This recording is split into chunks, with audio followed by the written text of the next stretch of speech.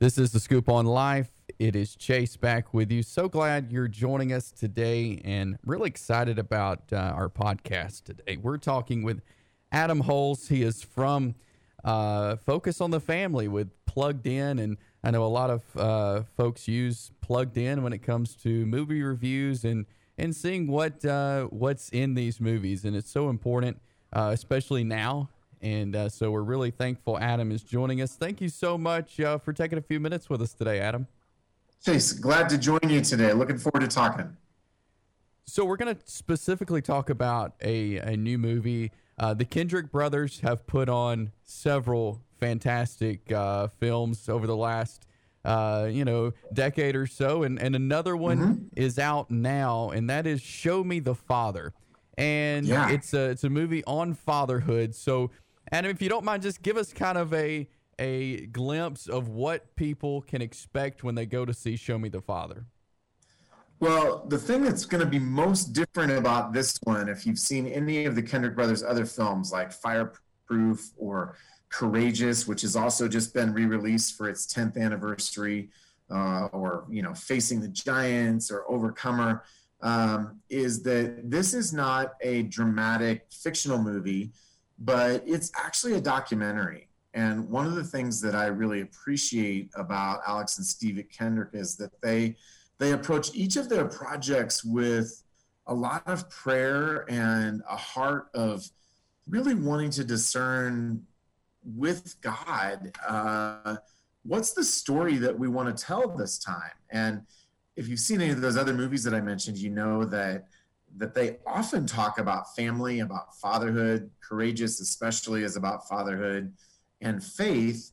But they thought this time, instead of coming up with our own story, what if we talk about the importance of fatherhood and really, do sort of 4 or 5 case studies. Actually, it's 5 main stories that demonstrate the importance of a father's impact in helping their children to know who God is and to grow up in the faith. So that's it in a real nutshell. It's going to be a little bit different cinematic experience than perhaps what you've experienced with the Kendrick brothers movies before.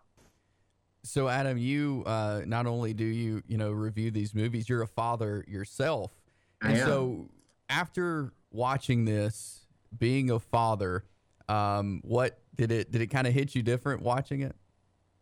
Yeah, it did. I mean, I think that as dads, if we're being honest, we know that we play a unique and hugely important role in the lives of our children and the formation of their character, the formation of their faith. And obviously, I work at Focus on the Family. So this is not a new idea. What I appreciated about this one was that the real life stories we see, and we see stories of, we can talk more about this in a minute, but some who had really great fathers and some who had horrific fathers. As they tell their stories, I think there are all sorts of connection and conviction points where we're reminded, oh yeah, this is so important. And I think for me personally, and movie watching is by its very nature a very subjective experience, this might have been my favorite Kendrick brothers production.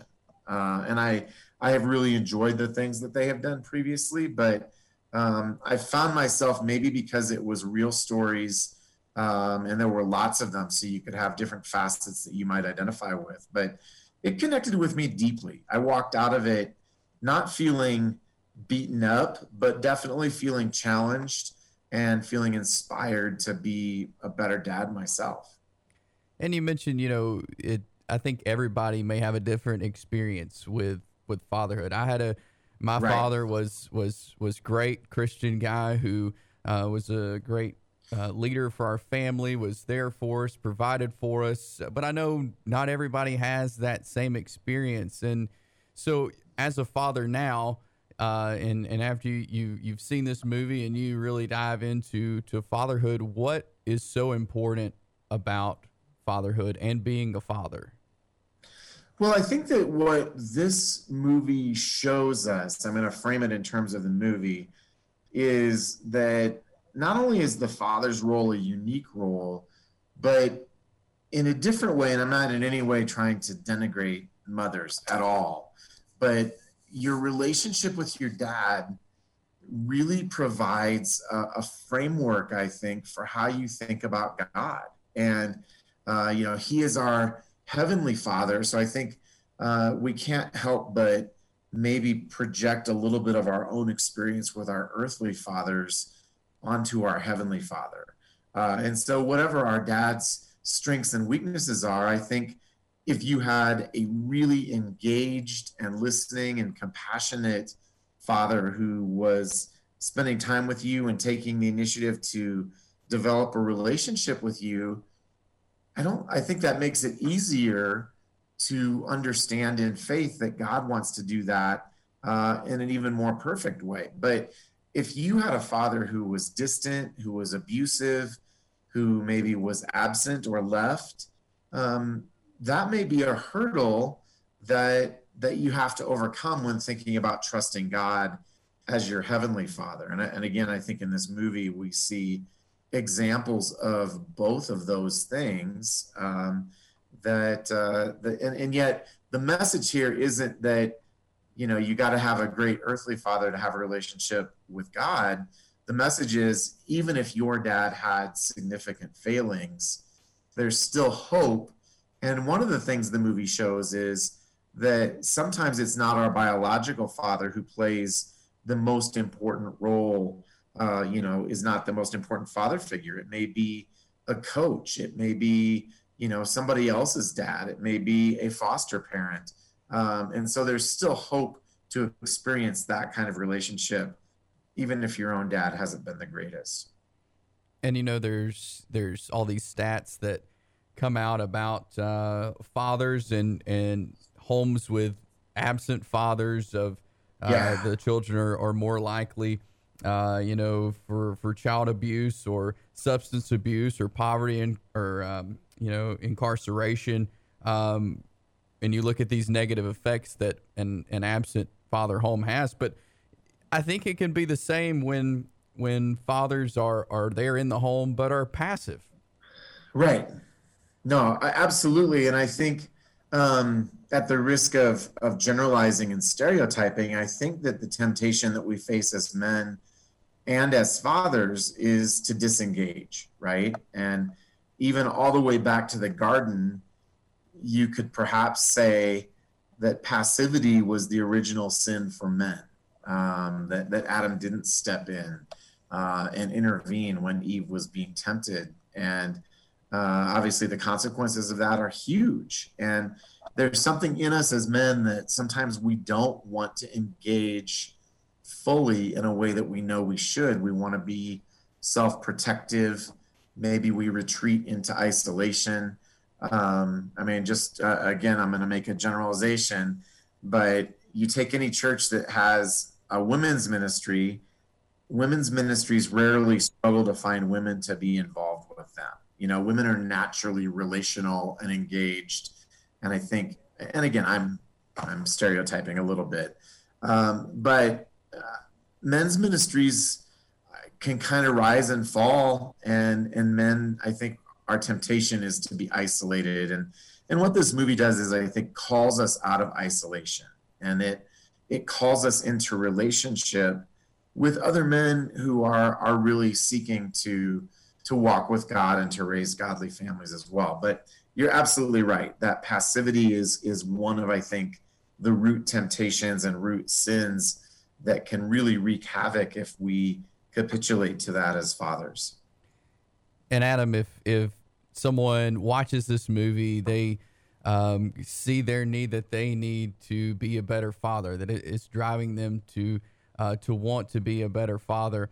Do you know of any resources, maybe through Focus on the Family, that could help these men be better fathers? Yeah, I mean, I'm going to obviously start with Focus, and I'll probably end with Focus. Our parenting department, which is led by Vice President Danny Huerta, we have a ton of resources for fathers. And if you go to our review at pluggedin.com of Show Me the Father, at the bottom, you'll find of that review, you'll find a couple of links to resources that can help. So one of those is in a box that says Fatherhood, How to Be the Dad Your Family Needs.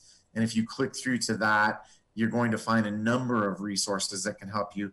But we also have what we're calling the 30-day Intentional Dad Challenge. And what this is a way to just get a win with your family every day. So if you sign up for this, each day you'll get texted a suggestion on one thing that you can do with your kids. And some of those have videos attached to them. Some of them are a little bit more simple, but it's, go spend 20 minutes with one of your kids today and listen to, what happened to them today. Or, they're that sort of thing where I think sometimes if we feel like we're blowing it as a dad, we can think, oh, I have to go fix all of this stuff. And there's so many problems with my life. And we can get overwhelmed to the point where we don't actually take the next step. But maybe if just taking a small step, that may be able to help us get jump started in moving the right direction. And the 30-day Intentional Dad Challenge is really designed to do exactly that. And you'll find a link to that both at focusonthefamily.com and at the end of our plugged in review for Show Me the Father. That might be the easiest way to find it. That's awesome. Well, Adam, I really appreciate your time today, the work you do with Focus on the Family, and thanks so much for joining us here on the podcast. Absolutely, Chase. Thanks so much for having me on, and hope you guys have a great day. And to all the dads out there, keep going. I know sometimes things feel discouraging, but we're here to help at Focus on the Family. I know that Chase and Lauren's podcast is another resource. So just want to speak a word of encouragement to you today.